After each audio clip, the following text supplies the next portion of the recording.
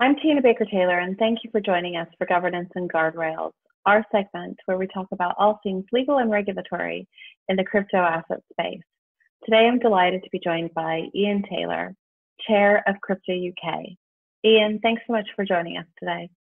You're most welcome. Happy to be here. Awesome. So let's kick off. Could you just describe for us who is Crypto UK and what do you guys do? Sure. Okay, so Crypto UK is a trade body. We're a not-for-profit organisation. We are the UK's premier trade body promoting digital assets in the UK. We have a membership base of approximately 40 members right now. I'll give you a little brief intro into our vision and our mission and how we achieve these two goals. So we believe at Crypto UK the transformative potential of crypto assets and the underlying technology. Yeah. We therefore promote accountability, self-governance, at the same time advocating for fit-for-purpose legislation and regulatory frameworks for crypto and digital assets in the UK.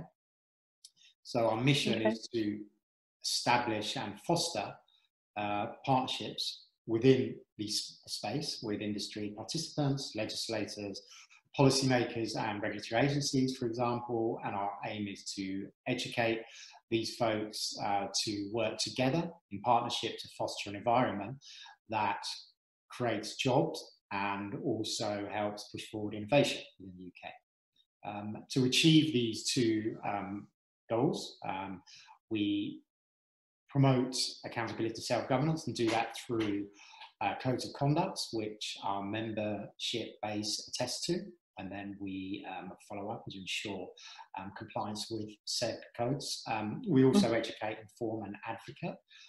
We do that through public consultations, which we'll get onto shortly, and also through advocacy at the policy level, through such agencies as the FCA, the Majesty Treasury, the Central Bank here, Bank of England, and HMRC. And then finally, we participate in partnerships with other global organisations. That could be other trade bodies that operate in the space, membership organisations, and central government functions. Wow, gosh, that's a lot. Great. Okay, so you'll know well that there's been a number of regulatory changes in Europe and the UK over the last year. The FCA has confirmed their crypto asset perimeter. The French government recently has enacted the PACTE bill, which is the Action Plan for Business Growth and Transformation, which established a framework to regulate crypto assets in France. And in fact, in April this year, the AMF approved its first license for the trading platform CoinHouse. So regulatory frameworks across Europe continue to develop, which is exciting. And AMLD5 came into effect in January this year, and it was the first real regional directive that's been applied in Europe for crypto assets. So the European Commission has conducted their own consultation at the beginning of this year, expressing the intent to look at a regional regulatory framework for all of Europe. So let's talk a little bit about that, Ian, because I know you guys were actively involved in responding to that consultation. It ended in April, so we haven't seen the outcome yet. But one of the things that I was most struck by was taxonomy. We're still talking about taxonomy. I was involved in a taxonomy project 2 years ago. So I know it's an important issue, and but it's interesting that it's still causing policy stagnation. So what is the Commission debating now, and what was your industry response? Yeah, well, firstly, you bring up some very interesting points there. There has been some great work within members of the Eurozone over the last 6 to 12 months, which is great to see. But in the same token, one could also say that we've seen quite a disparate set of rules, regulations, and guidance coming out from members. And hence the reason for this public consultation from the Commission. And I'll get into the detail of that in a moment, but just fast forward back to February when the folks at Blockchain for Europe, another membership trade body, hosted a conference in Brussels, which was in regards to blockchain and crypto assets. And interestingly enough, during that conference, they staffed each, or they host each panel had a member of the European Parliament, an MEP, present, and each MEP took a pretty keen interest in the particular debate. So that was quite positive in my mind to see that. And then, so the deadline for this consultation was April. We, at Crypto UK, formed a working group to address this. We found that it was a pretty comprehensive document. I would say that there were approximately 150 questions, and our response was over 100 pages long. So over a few weeks, we convened on a weekly basis to answer the specific topic areas. And as you rightfully mentioned, there was quite a lot around taxonomy. And so I'll start there and I'll pick up some of the other major points. So yeah, it did seem that the Commission was seeking clarity on taxonomy, which, as you said, most folks in the community would agree that we've gotten to a place now where there is three key classifications, which you can agree on the terminology, but a payment token, a utility token, a security token. That's generally what everyone believes is the right classification. But just to sort of highlight where I think that they are in Europe with these different areas within in the zone coming up with different pieces of work. So from Crypto UK, we were clear on where we stand with the taxonomy. What they seemed to be seeking some clarity around was security tokens and how security tokens would fit into existing securities law, for example, MiFID II, and whether those tokens, if deemed security tokens, would constitute e-money. And we believe, as a membership body, crypto assets generally do not naturally fall within existing regulatory perimeters. Therefore, we advocated within this consultation for new classifications to be created, as opposed to potential awkward attempts being made by the folks at the European Parliament to retrofit crypto assets into existing frameworks where a natural fit may not exist. So for us, whatever terminology is used, and they were using digital assets and convertible virtual currencies within the consultation, we broadly believe that making sub-classification based on a particular token's economic purpose and function is more beneficial and more relevant as technology features develop. And I would just also focus with regards to the piece around the taxonomy, and there were a number of questions there. There were questions around hybrid tokens, which one could define as it is, for example, a security token at the beginning, and then over time, as say the network develops, that it becomes a utility token. And we've seen some clarity coming out of the US with the safe harbor idea from the SEC, which we believe is a good thing for the industry, and we would expect to see that hopefully from the European Commission, and that's how we responded to this consultation. Okay. Yeah. Well, it's so in addition to taxonomy, which again is important, that we all need to be on the same page about what these things are and where they fall within the regulatory purview.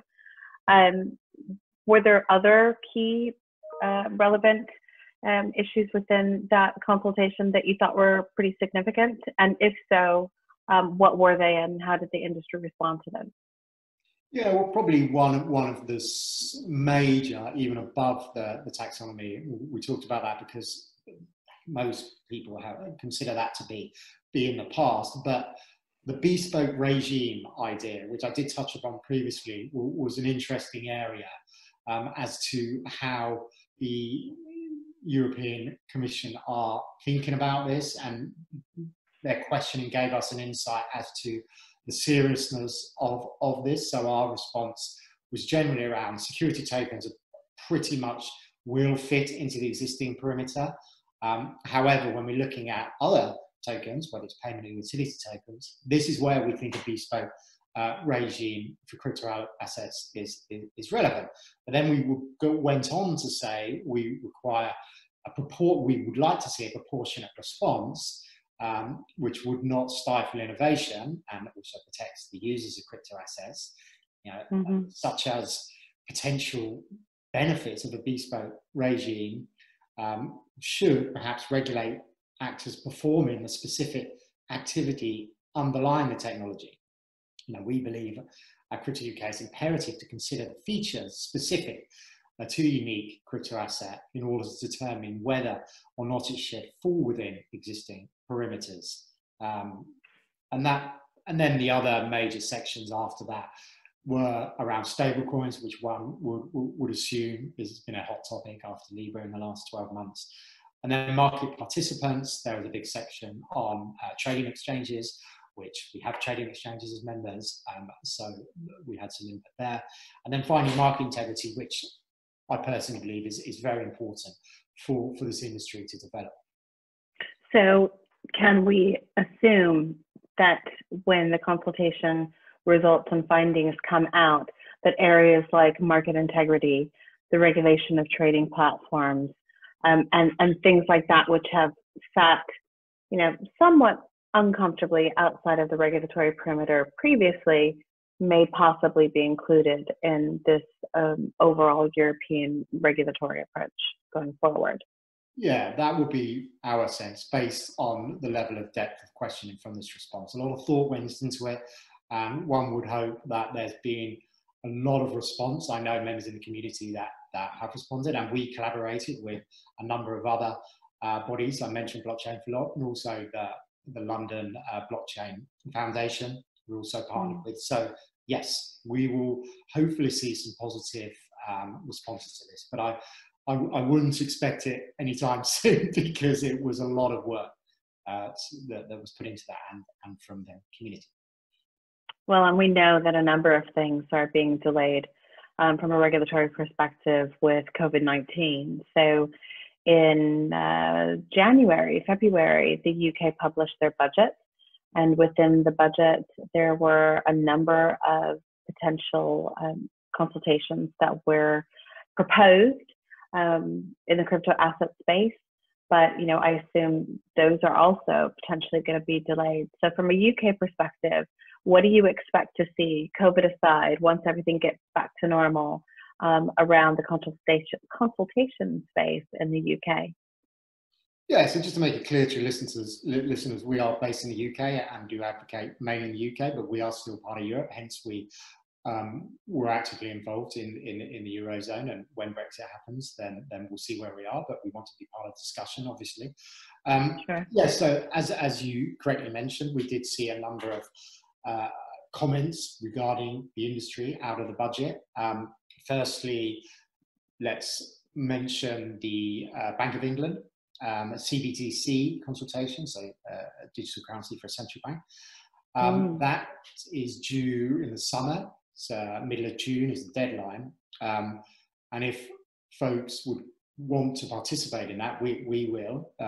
If you go onto the Bank of England website, they have some guidance. They ran a recent webinar where they invited folks from the community to join, and then they posted their sort of thoughts, which the main body of that guidance includes the potential benefits, the hypothetical benefits of a CBDC, and some of the pitfalls. And remember, this is something that's never been used before, a CBDC, but there is a heck of a lot of research out there, and all central banks, as listeners will know, have been looking into this. So this would be for a digital pound? Yes, correct. Okay. And then also out of the budget, we saw a consultation that was titled HM, the Her Majesty's Treasury Crypto Asset Broader Regulatory Approach, which will include stablecoins. So I am in regular contact with folks at Treasury. They have a task force and a department specifically looking at crypto assets, which is great. And they seek a lot of input from industry. And within that, I must say that has been put on hold, as you mentioned, for now. But we will probably be looking at such consumer protection around retail clients within there. And they do actually mention stablecoins, so there'll be a heavy piece around that too, similar to the EU consultation as you spoke about also. And then the third public consultation that will come out of Treasury is around additional measures to bring particular crypto assets into the scope of financial promotions regulation. So this will include, I would assume, clearer guidance on marketing and advertising practices. And we have seen some firms put posters on the underground when we were using public transport, and does that fall under the current regime? So that consultation will be around that, which should be interesting when they get released. Yeah, absolutely. Okay, well, I think that's all we have time for today, Ian. Thank you very much for joining me today. And if any of our viewers would like to get in touch with you or learn more about Crypto UK or get involved in your activities, how can they get in touch with you? Sure. So we have a number of social media channels. We have a website. The website is cryptouk.io. Our Twitter handle is @cryptouk, ASSOC, so short for association. Or you can email me directly, ijtaylor@hotmail.com. Great. Thank you so much for joining me today, Ian. You're most welcome.